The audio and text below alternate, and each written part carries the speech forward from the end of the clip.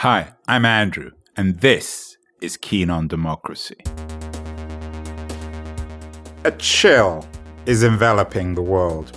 Everywhere I go these days, the conversation is the same. Everyone is fearful about the fate of democracy in our digital age. The same worried question is on all of our lips. What or who is killing democracy? Everybody wants to know. There's certainly no lack of suspects. Trump, Putin's trolls, Mark Zuckerberg, authoritarian populism, the wall, Viktor Orban, fake news, Brexit, Bolsonaro, surveillance capitalism, Erdogan, Twitter, or, last but certainly not least, the President of the People's Republic of China, Xi Jinping. So what's up with democracy these days? Is it really dying? Or is it simply shedding its industrial analog skin and updating itself for our networked digital age? That's the subject of this podcast series. This is a show featuring conversations about the most important issue of our age with some of the world's most incisive thinkers. I hope it both provokes and enlightens. I'm kicking off this series with a conversation with my old friend John Borthwick, the CEO of the New York City-based tech incubator BetaWorks. Like me, John is keen on democracy. And like me, he's a generalist, a citizen of the world well-versed in politics, technology, and economics.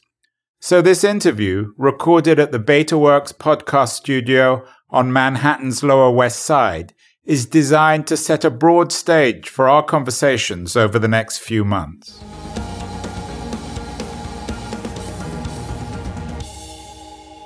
John Borthwick, founder and CEO of BetaWorks. John Borthwick, co-founder, actually. Yeah. Co-founder. What happened to the other founder? That's a long story. I heard it was a short story. Is democracy in crisis? I think that democracy is in retreat right now, and I do think it's in crisis. I think we went through this period after the Berlin Wall came down, 20, 25 years, which almost formed a generation where democracy was, few people in this country said, was on the march and was, for a whole series of reasons, including technology. I think democracy is now proving to be, in today's world, not the only and maybe not the best means to govern a country. What are the most worrying examples of the contemporary crisis today? I think China, by far. The massive, massive change that we've seen in China in the last 20, 25 years, growth of the middle class, complete sort of rise of China would inevitably lead to a democratic China. And it didn't, and it hasn't. And I remember about 5 years ago, I sort of thought, okay, what's going to do it is urbanization and the environmental smog over the cities. And you had a whole bunch of tension between rural, urban. And you now look at Xi, at least today, and it's always hard to judge history at a single point of time. But I think what you have is somebody who has garnered and gained more power than anybody has in probably 100 years in China. And so I think China's a preeminent example. Is China proof of Samuel Huntington's unpopular argument at the time, but coming back now maybe a bit more acceptable, this kind of clash of civilizations, that the Chinese just aren't going to be democratic and the West, for cultural, historical reasons, are democratic? I think that place it in the context of sort of political philosophy. It may be premature to do that, but I think that China is setting an example that you could see is spreading. So take another very important, amazing country with India. India have inherited democracy from the West. And I would imagine that today there'll be a fair amount of people in India who will be saying, wait a minute, maybe this is not the best way to govern. Because the Chinese are succeeding and the West is embarrassing itself. Right.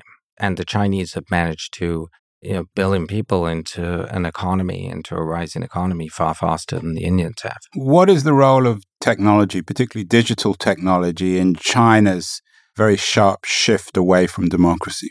We started off with no connectivity, and then we went to the Great Wall of China, and the Great Wall and basically censored, managed connectivity. And now what we have today is we have one of the most connected societies in the world. right? And when you talk about sort of the rise of urban China and you think about what's happened in the cities and you think about last mile logistics and you think about how technology has enabled that, you have a marketplace that is in many cases far more advanced than what we have here in the West, because for a whole series of reasons. One is they went straight to mobile, right? There was no desktop era there, so they skipped that.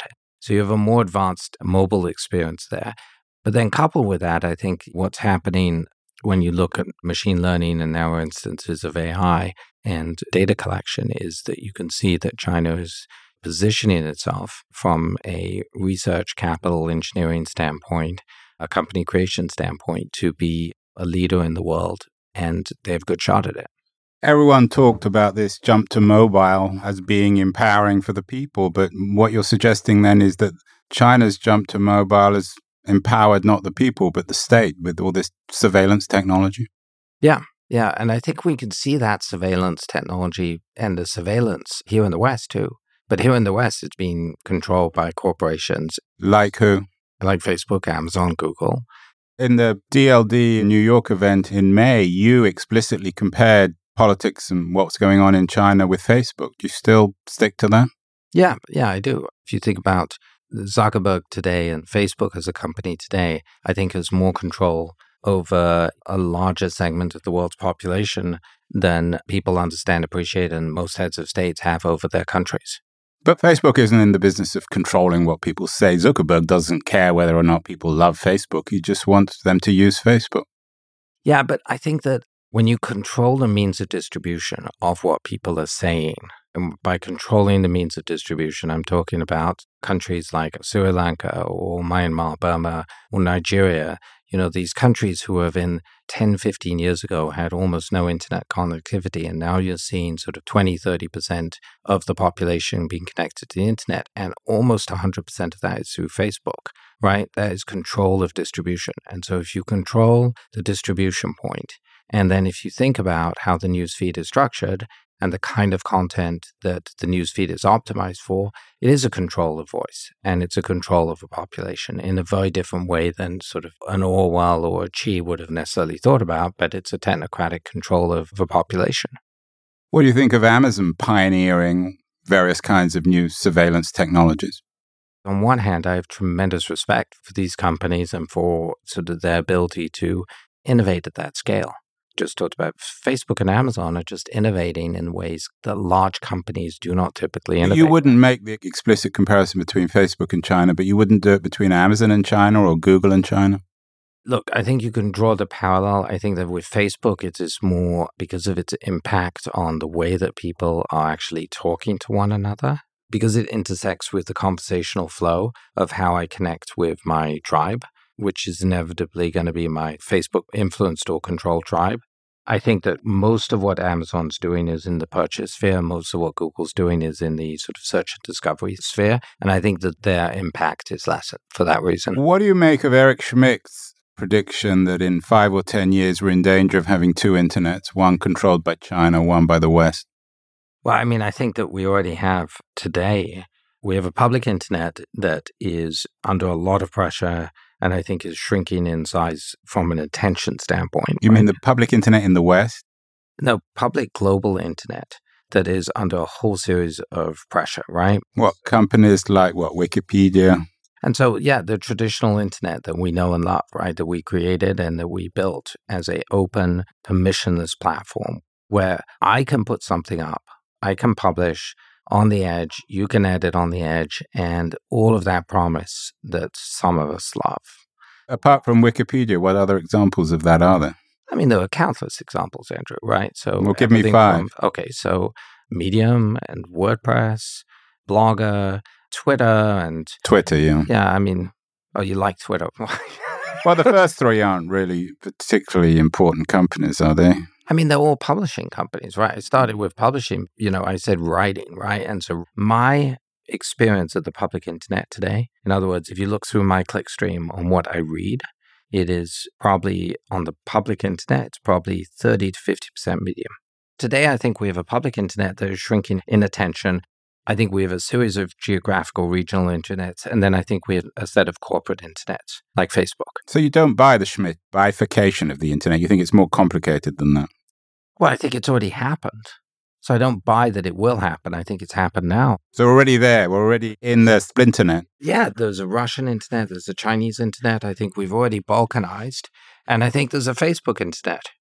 How does Russia and Putin fit into the narrative of the crisis of democracy? Are they important players or are they just troublemakers, mosquitoes on the body of democracy?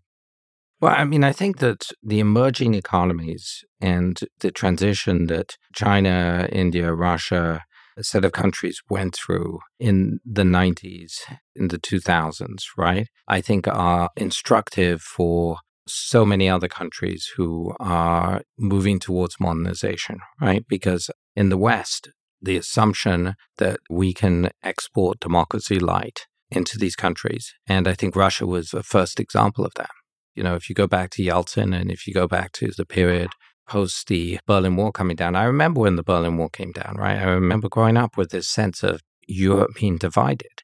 First time I went to East Germany, it was post the Berlin Wall coming down. It was remarkable. The world had suddenly opened up. And I think that with all of that promise... And that's shut down now. The world is no longer open. And that shut down.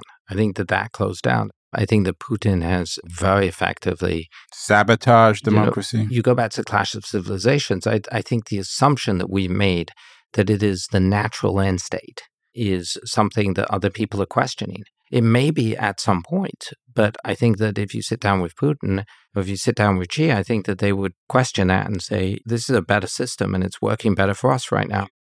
Do you think Russians and Chinese would agree? The typical Russian or Chinese citizen? I don't know. I don't want to speak for them. I have an American friend who's lived in China for the last 15 years, and he thinks it's pretty great. Well, you're an Anglo-Frenchman who has lived in America for, 30 years? Yeah. What do you make of what's happening here? Should we be worried about American democracy? Is Trump just a reality television star who sees the stage for 4 years, or are there bigger structural issues here? Look, I think that in the broader swath of history, I believe that the checks and balances that are being built into the system here in the United States will endure.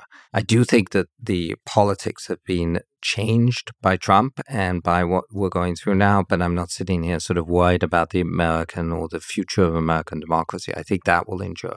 What happens to the Republican Party? I think that part of it will snap back. I've always been fascinated in this country about the inability for third parties to start up. And so I wonder if this could be a window or a time when third parties could emerge. Trump, it's hard to see this, but I think that he's a symptom, not the cause. And I think that the underlying cause here, a lot of it has to do with technology and how technology is transforming society here. So what can technology do to strengthen democracy? It seems to have played a role in undermining it in some ways or weakening it. What can we do in technology to support the future of democracy? Generally, the way we're building things needs to change. Very specifically, it's sort of agile, fast, break things, we'll figure it out later. The Zuckerberg model. Yes, I mean, I think Zuckerberg's done an amazing job of that, but I would say more generally, it's agile development. That's why I call this place BetaWorks, right? Because we believe betas work, right? And so that sort of rapid, sort of fuck it, ship it, just test it. I think methodology needs to change and adapt. One of the parallels I think about is the methodology of agile development is basically akin to the scientific method of stating a hypothesis and then having a rapid process to test that hypothesis and see if it works. And if you get product market fit, then you go from there, right? And I think if you look at medicine and in science, we have over the span of, a few centuries in Western medicine, we've figured out how to have a test and trial methodology to figure out if something's wrong with you and then try and fix it. But we also have around that, we have some sense of guardrails of values of like, how are we going to actually think about what will we do and what won't we do?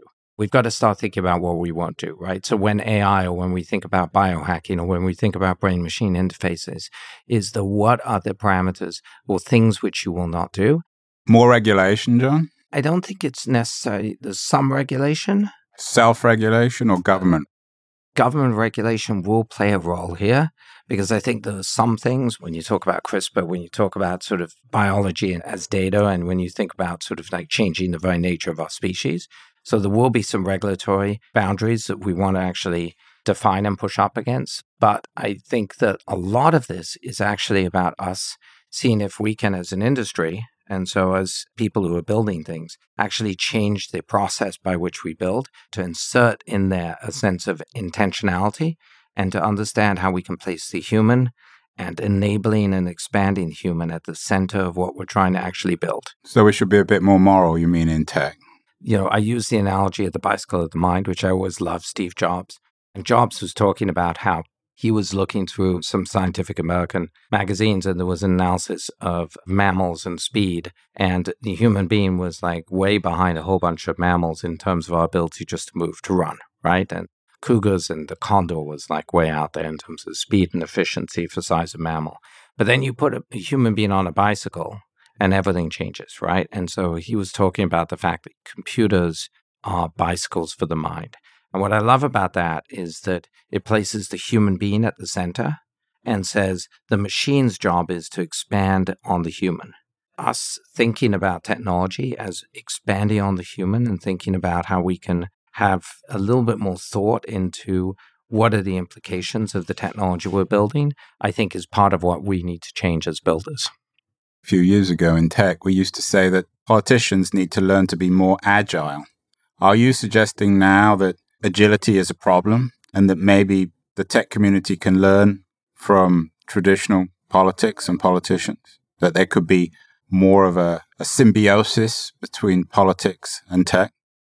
Software is eating societies, so we need to think carefully about what's the society we're going to create out of that.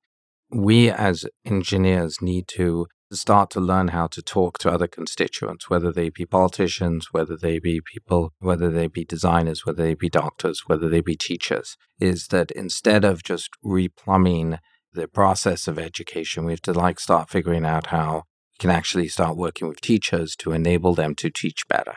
And so same thing with politicians. And so agility is we've deindustrialized sort of so much of the creation process, but we need to now get deeper into that process of development.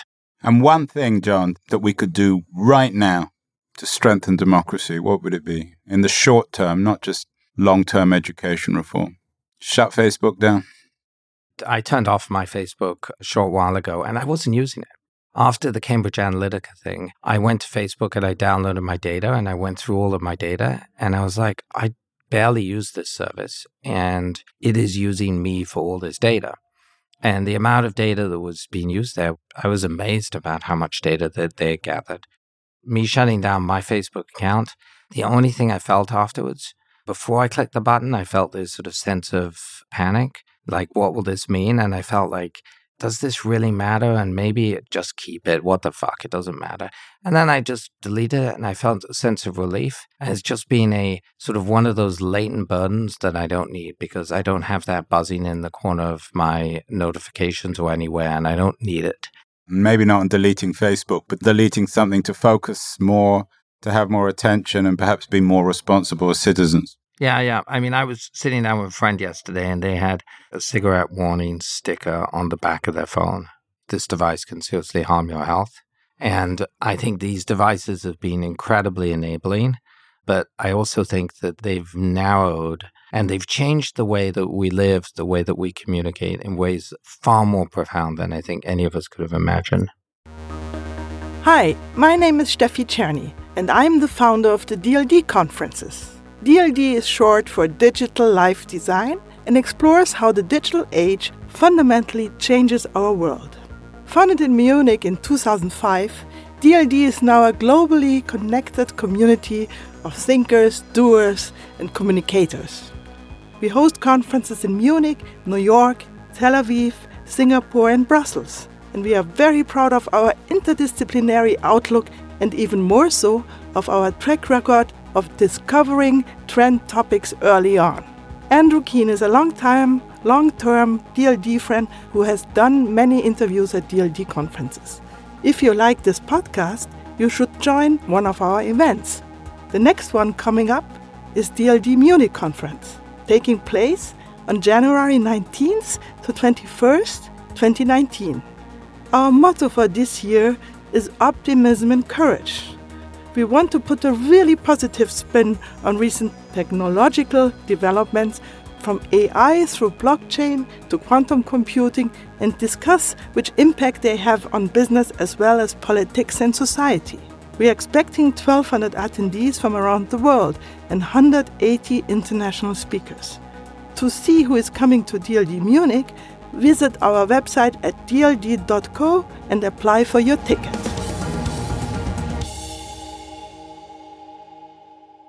I suggested that John Borthwick might provide us with a broad stage to think about today's crisis of democracy. And what I think we learned from that conversation with John are 5 big themes that we'll be investigating in much more detail over the next few months.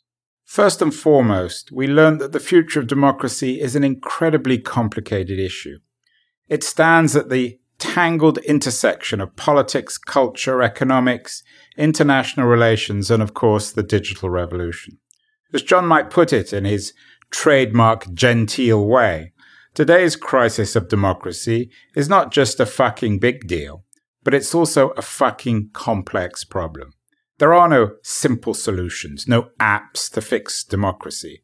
So one of the main goals of this series will be to unravel this complexity and to try to make sense of it without trivializing things.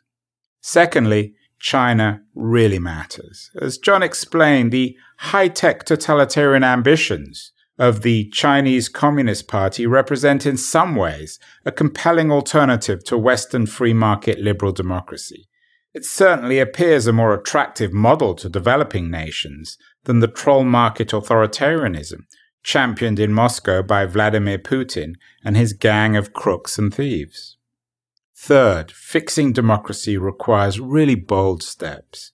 John's idea of our cell phones replicating cigarette packets and carrying health warnings is brilliantly simple, classic Borthwick. But like the problem of smoking, warnings on labels aren't sufficient. To fix democracy, then, perhaps we need to learn to think like the disruptive technologists that guys like John Borthwick invest in. Fourth, the problem of democracy is a quintessentially human issue.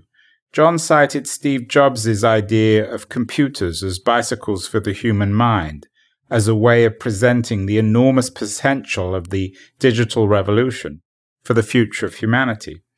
Likewise, I think that democracy is, like a political bicycle, a technology for humanity that improves our species.